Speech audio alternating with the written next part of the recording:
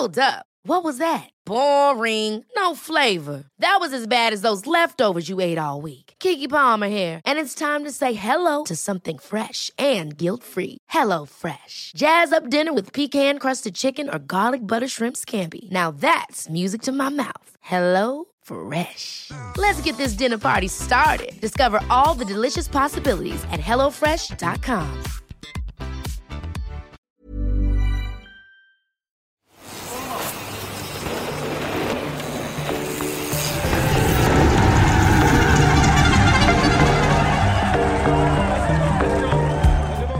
While we're all locked down for the foreseeable future, we thought you might enjoy a look back at one of the outstanding stories from the peloton's past and a bonus episode of Eurosport's Recycle. We recall 1999 and what would turn out to be the pinnacle of Frank Vandenbroucke's troubled career. A dominant performance of power and panache that saw him solo to victory at that year's Liège-Bastogne-Liège. But the fragile Belgian's first major classics win would also be his last, as a whole host of addictions — cocaine, amphetamines, sleeping pills, alcohol and fame — combined to turn a prodigious talent inside out on the front pages of the Belgian tabloids.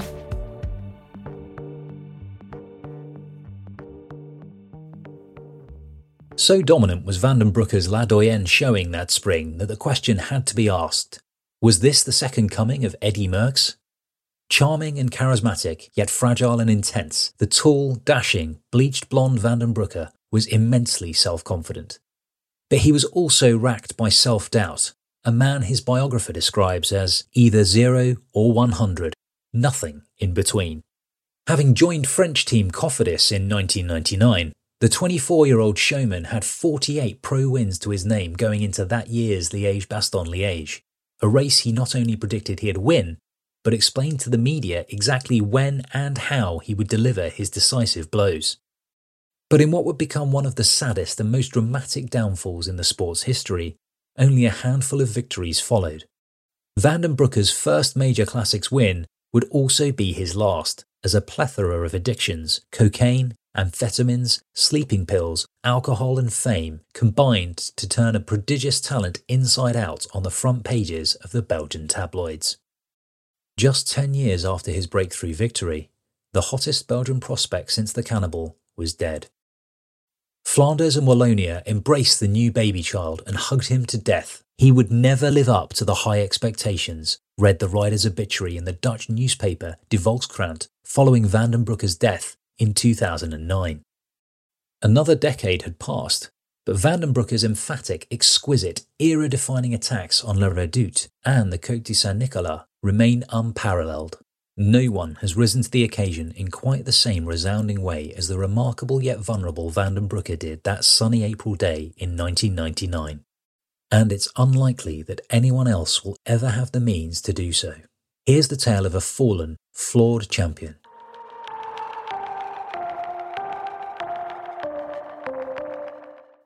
Entering what seemed, at the time, the biggest one-day race of the year, fans were braced for a showdown between the two standout riders of the spring, the double champion Michele Bartoli of Italy and his informed challenger Vandenbroucke, who was making all the right noises. Seeking a third successive victory in Liège, 28-year-old Bartoli had won La Flèche Wallonne earlier in the week and seemed the odds-on favourite for La Doyenne. Vandenbroucke, however, had notched 5 wins so far that season, most notably in Omloop Het Volt and at Paris-Nice. He'd come runner-up to Peter van Petegem in the Tour of Flanders before entering Paris-Roubaix on a whim and impressing with a top 10 finish. He was absolutely flying from the word go, says Daniel Friebe, the last journalist to interview Vandenbroucke before his sudden death in 2009. Lured by a large contract and the promise of top dog status by Cofidis, the Belgian had left Mapei, where Friebe had worked for a year while studying in Italy, for the French team, where he had hit the ground running. Vandenbroucke was having the time of his life and was pretty much untouchable on a bike for a few months, Friebe recalls. The sky was the limit for him. At Mapei, he was a star among many, and part of his bravura and bluster had been obscured. But at Cofidis, he was very much the main man. Such was his confidence that Vandenbroucke had long indicated how the 1999 edition of Liège-Bastogne-Liège would play out. He would shake the tree on the mystical Côte de la Redoute before finishing the job on Côte de Saint-Nicolas. La Redoute is always a key point in deciding the race, says Freeb. There had been a series of Lièges that had been decided there. Bartali had won 2, having launched crucial attacks on the climb, so it seemed like that was always going to be the crucial point in those years. But Vandenbroucke was even more specific. After his softening attack on La Redoute, the cocky Belgian even gave a house number corresponding to the point where he would attack again on the urban climb of Saint-Nicolas, not only revealing his intentions to his rivals, but potentially opening himself up to ridicule from fans and media alike. It hadn't been the first time Vandenbroucke had made such breezy predictions, but he had never done so on such a huge platform with the entire world watching. This borderline insolence and huge confidence from a very young age reminded me of what Muhammad Ali used to do, saying that this or that guy would go down in the 4th round, says Rouleur editor Andy McGrath. But in a boxing match, there are only 2 people in the ring. When it's Liège-Bastogne-Liège, 250 kilometres and over 160 riders at the start, with so many variables, even if you are the favourite, he was setting himself up for a fall. To carry it out was perfect, a remarkable display he could never live up to ever again. When asked by television reporter on the morning of the race whether he was going to win, Vandenbroucke, a rare bilingual French and Dutch speaker, just smiled and said, "Well, I hope Bartali finishes second." If his script was going to be believed, Vandenbroucke would deny his Italian rival the opportunity to become the 4th rider to win 3 successive editions of Liège, and he'd do so with an attack at number 256, around 5 kilometres from the finish. It was certainly a mouthwatering prospect, according to McGrath, who describes Bartali and Vandenbroucke as 2 of the most beautiful bike riders of their generation, as well as being 2 of the most talented.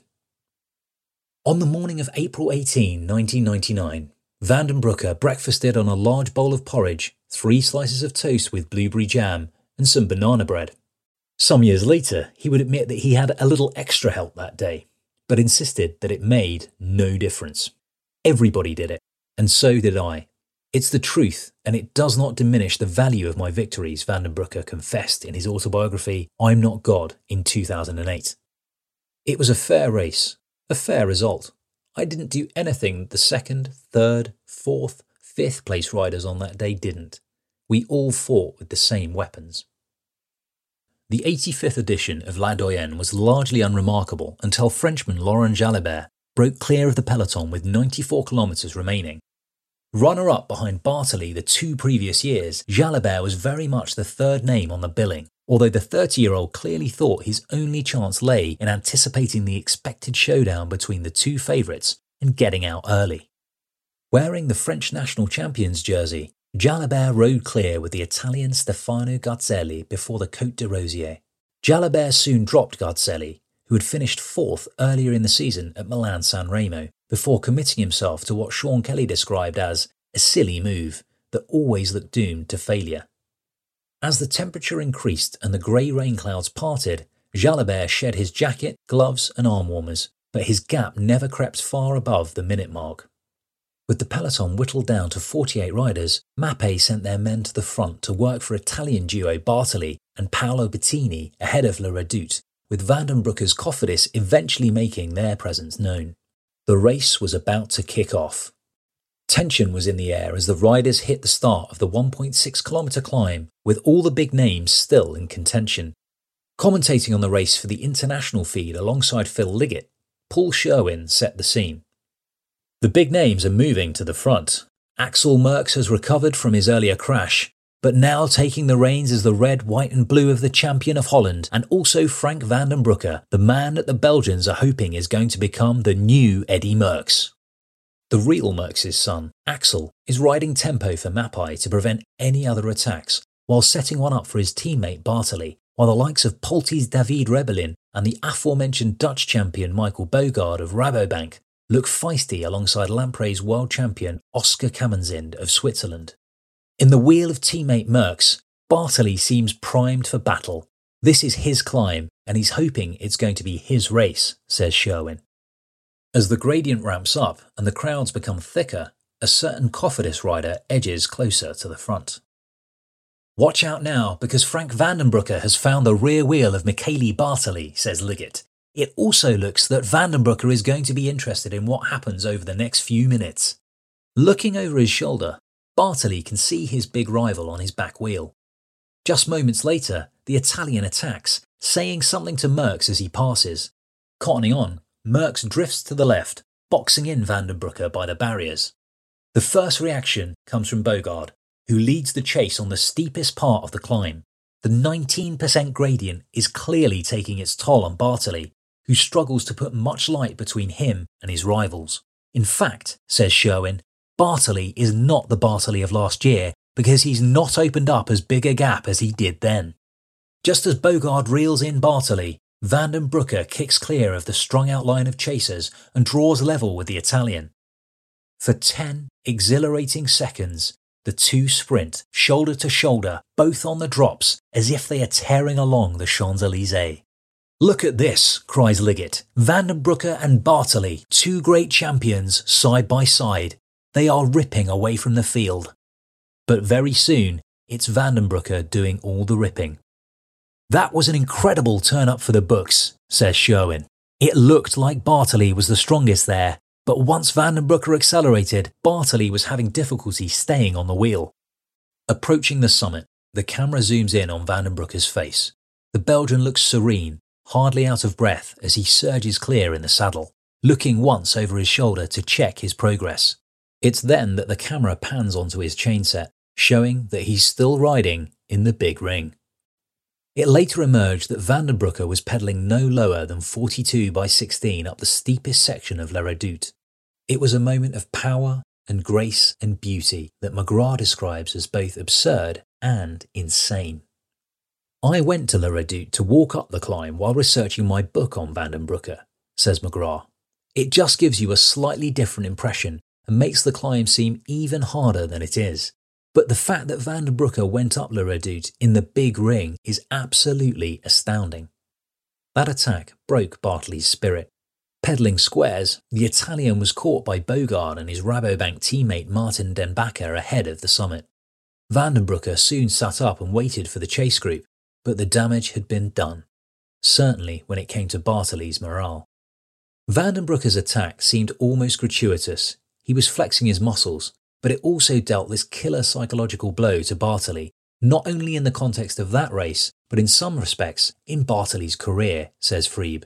He's talked about how, up until that point, he'd always considered himself the main classics man. Certainly in Liège, no one could really touch him. And then Vandenbroucke pulled his pants down on La Redoute, just toyed with him in the big ring, riding easily away from him. It was the ultimate act of showmanship. It's easy to say now in hindsight that it was a foregone conclusion, given how he rode on La Redoute, that he was going to kill everyone on Saint-Nicolas. Vandenbroucke, of course, had no real choice but to ease up following La Redoute. After all, he was still a good 25 kilometres away from house number 256.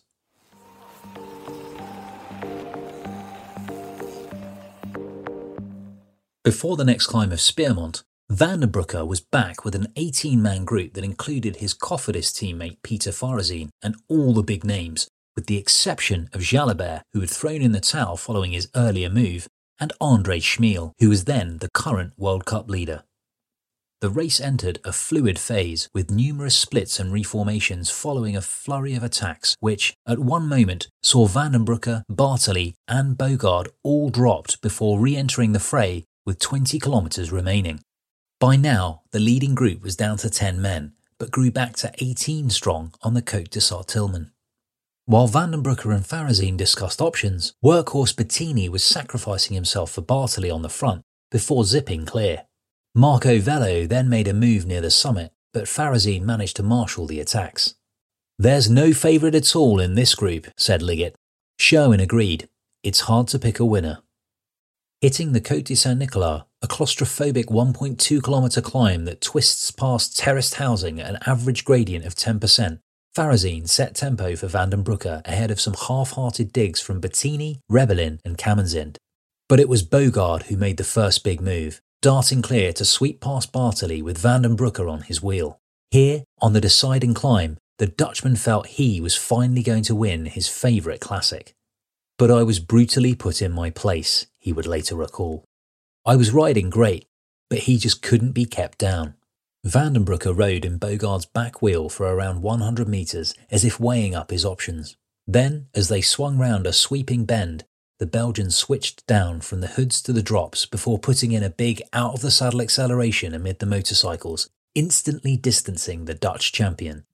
It was more like house number 252 where he launched his attack, which is 200 metres earlier than 256, says McGrath. But I don't think we can really hold that against him, can we?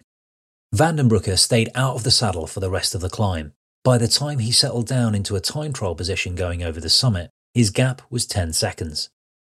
There was never any doubt once Bogaard was distanced. Vandenbroucke had already won a time trial that year in Japan.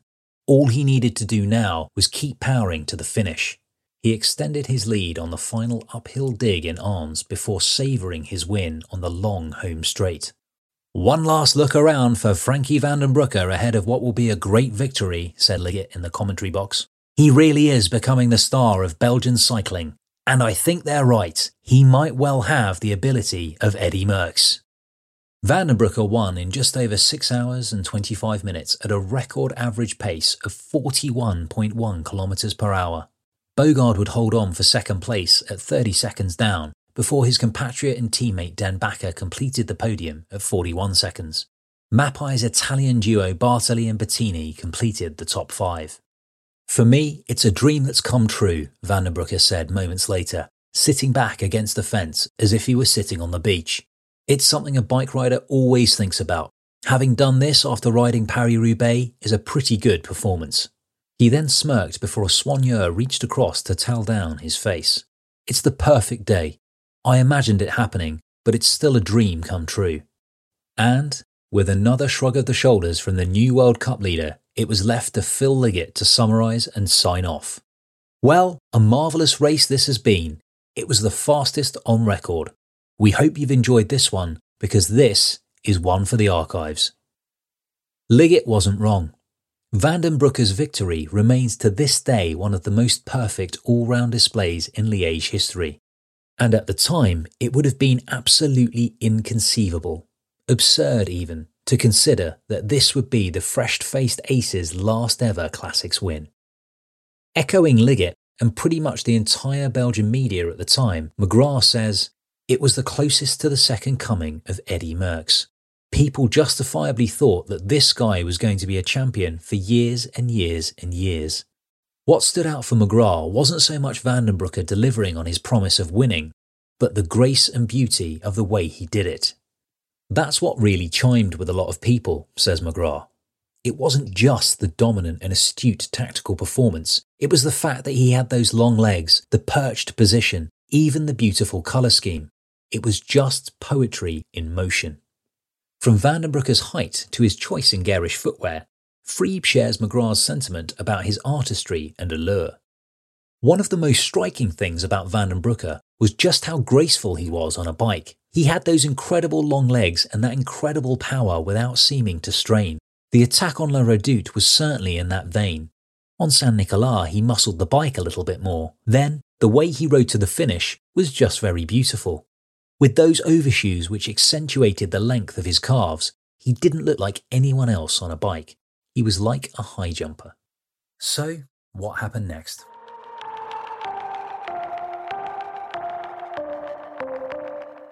Victory in Liège would prove the pinnacle of Vandenbroucke's career.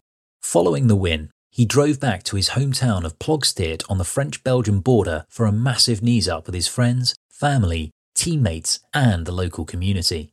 Being very much the village lad who grew up living above a bar, the celebrations were almost as impressive as his attack on La Redoute. One of his Cofidis teammates told McGrath that Vandenbroucke stayed up for 2 or 3 days straight.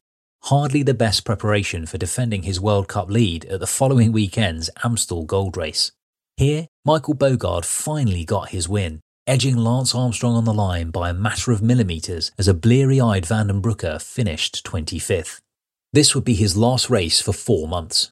A few weeks later, Vandenbroucke sat in a jail cell in the Quai des Orfèvres in Paris, France's answer to Scotland Yard, where he'd been taken with French teammate Philippe Gaumont, his terrible twin at Cofidis, for questioning following their connection with Bernard Sands. the infamous Dr. Mabuse.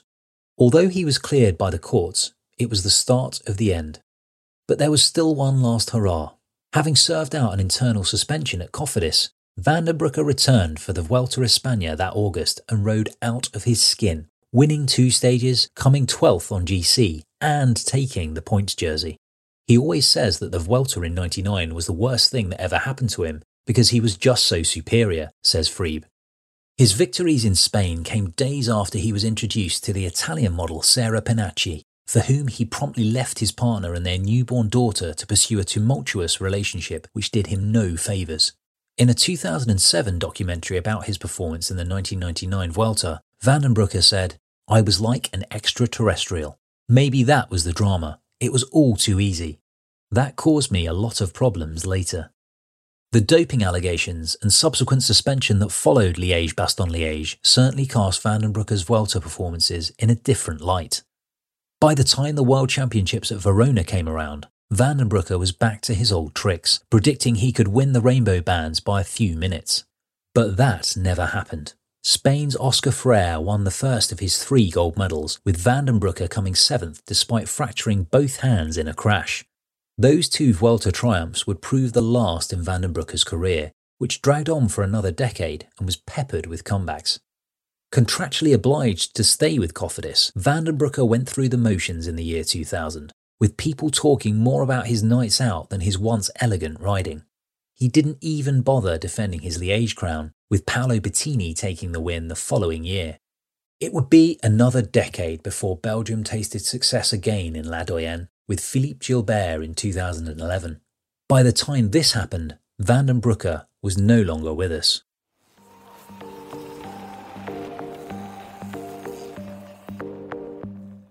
His downfall was pretty swift, harsh and unexpected, says McGrath. No one would have thought he would have been dead pretty much within 10 years of his Liège win. It was a great sporting sadness, but there's an even more tragic human story behind it. In his autobiography, Vandenbroucke referred to his move to Cofidis and his relationship with teammate Gaumont as the catalyst for his self-destruction and the start of what he referred to as his fall to hell. It was at Cofidis, which was found to have a semi-institutionalised problem with the use of sleeping pills and amphetamines at the time, where VDB, as he was nicknamed, really went off the rails. Vandenbroucke's family always felt he was led astray by Gaumont, who introduced him to sleeping pill and alcohol cocktails, as well as to the homeopathic shaman Sands, who became VDB's guru and secondary father figure. Later on, it was Gaumont's confessions of drug taking that led to the so-called Cofidis scandal, and that, in 2004, led to the 2-year ban of British rider David Miller. In hindsight, says McGrath, Cofidis was not a good team for him to go to. Vandenbroucke kowtowed to no one, and nobody appears to have managed him or had any authority over him. Sleeping pills mixed with alcohol led to some very sorry nights in '99 and some very dodgy nocturnal activities for some riders on training camps and at team hotels. He was always going to burn out on that team. It was just a matter of when. Like Jan Ullrich's Tour de France victory in 1997, before the wool was pulled away from everyone's eyes, Freeb looks back at the 1999 edition of Liège as both mesmerising and grotesque. He views VDB's subsequent links to the notorious Bernard Sands as a wow moment for everyone in their naivety. As far as I'm concerned, says Freeb, 1999 was the king of a halcyon age for Liège. It was certainly the last days of Rome as far as the race was concerned. 2 years later, Vandenbroucke was caught speeding on a Belgian motorway with Dr. Mabuse in the passenger seat, and Pandora's box was opened. A raid on his house resulted in the discovery of various drugs that the cyclist claimed were for his dog. In 2004, Vandenbroucke finally admitted to having taken growth hormones, EPO, amphetamines, morphine, and steroids. By this point, he was already on his 4th new team since leaving Cofidis. While he did come second behind Peter van Petegem in the 2003 Tour of Flanders, VDB's races were becoming fewer and farther between. A succession of managers were unable to get Vandenbroucke back to anywhere near his best. He certainly always believed that he still had that quality in him, even in the very last years of his life, says McGrath. But as you go into the mid-noughties, He was really one of the last people that thought that. His constant comebacks and middling results kind of made him a bit of a laughingstock. Off the bike, too, Vandenbroucke's life was a mess. He had married Italian model Panacci, but in the wake of numerous splits, she finally left him after one of their regular tiffs ended with him firing a gun into the air. He allegedly tried to commit suicide twice, in 2004 and 2007, and once, during a ban, he allegedly tried to ride in an Italian Gran Fondo while using a fake licence with a photo of Tom Bonan. An ongoing knee injury ended his last attempt at riding the Giro in 2007. Then, in October 2009, while on holiday in Senegal, he was found dead in his hotel room in a case remarkably similar to that of his late friend Marco Pantani. An autopsy showed that he had died of a pulmonary embolism, with conflicting reports indicating drugs were found by his bedside. 4 years later, Gaumont died after a major heart attack. The question remains, how far could Vandenbroucke have gone? Freeb does not hold back on what could have been after Vandenbroucke's stunning breakthrough win. He was someone who could presumably have won every major classic, including Roubaix. I've said this to people before and they've poo-pooed it, but I felt he could have possibly won the Tour de France. Liège was the first time he had been fully emancipated, and it was almost as if his career was just starting. He certainly felt that those days, the Vuelta certainly, but I imagine also Liège, it was such an intense sensation of euphoria, both physical and psychological, that it became a massive issue for him thereafter because his whole life was a despairing, desperate attempt to reach the same heights, which was ultimately impossible. He wrestled with that for years while also wrestling with the addictions that had taken root. It set him up for a fall. The sense that the only way was down is shared by McGrath, who draws a comparison between the Belgian's emphatic Liège win and the way in which another 24-year-old rising star took cycling by storm in 2019. Once you have dominated a race like that, where do you go from there? It's a bit like Mathieu van der Poel, for I don't think we'll ever see anything like the monumental performance he put in at the Amstel Gold Race in 2019, for various reasons, but essentially because he'll be so well marked and people will think he's so strong that they'll never let him race quite like that ever again. Vandenbroucke's plight is something that the current Belgian rider widely touted as the new Merckx should also heed, according to McGrath. Remco Evenepoel should read Vandenbroucke's book because the intensity of Belgian cycling, where any failure is blown up in a fishbowl, is absurd, he says. There is too much pressure. 20 years ago, they were talking about the next Eddy Merckx just as they are today. But come on guys, there's never going to be another Merckx. I just hope Remco has a long and happy career, happy being as important as successful. For McGrath, Vandenbroucke's greatest achievement will always be the way he threw down the hammer on La Redoute. It was just the ease of it, the effortlessness of it. You just don't see that now, and there's reasons for that. It was beautiful, but it was flawed as well. It was symptomatic of the era. Something beautiful, but something illegal at the same time.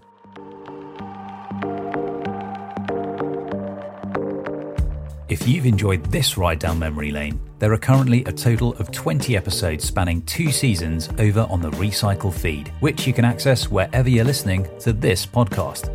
We not only delve deep into extraordinary rides from the peloton's past, but retell the little-known stories behind the racing, such as the first winner of La Vuelta, who helped put man on the moon, or the kidnapping of the first South American Grand Tour winner, who was forced at gunpoint to recite the tales of his groundbreaking victory, and then, when freed, decided to stay an extra night with his captors. We're adding new episodes all the time, so head over to Recycle by searching Eurosport Recycle wherever you get your podcasts.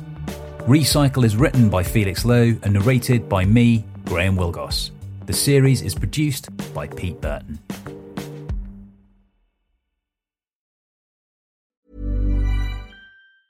Even when we're on a budget, we still deserve nice things. Quince is a place to scoop up stunning high-end goods for 50 to 80% less than similar brands. They have buttery soft cashmere sweaters starting at $50, luxurious Italian leather bags, and so much more. Plus, Quince only works with factories that use safe, ethical, and responsible manufacturing. Get the high-end goods you'll love without the high price tag with Quince. Go to quince.com/style for free shipping and 365-day returns. Hold up. What was that? Boring. No flavor. That was as bad as those leftovers you ate all week. Keke Palmer here, and it's time to say hello to something fresh and guilt-free. Hello Fresh. Jazz up dinner with pecan-crusted chicken or garlic butter shrimp scampi. Now that's music to my mouth. Hello Fresh. Let's get this dinner party started. Discover all the delicious possibilities at hellofresh.com.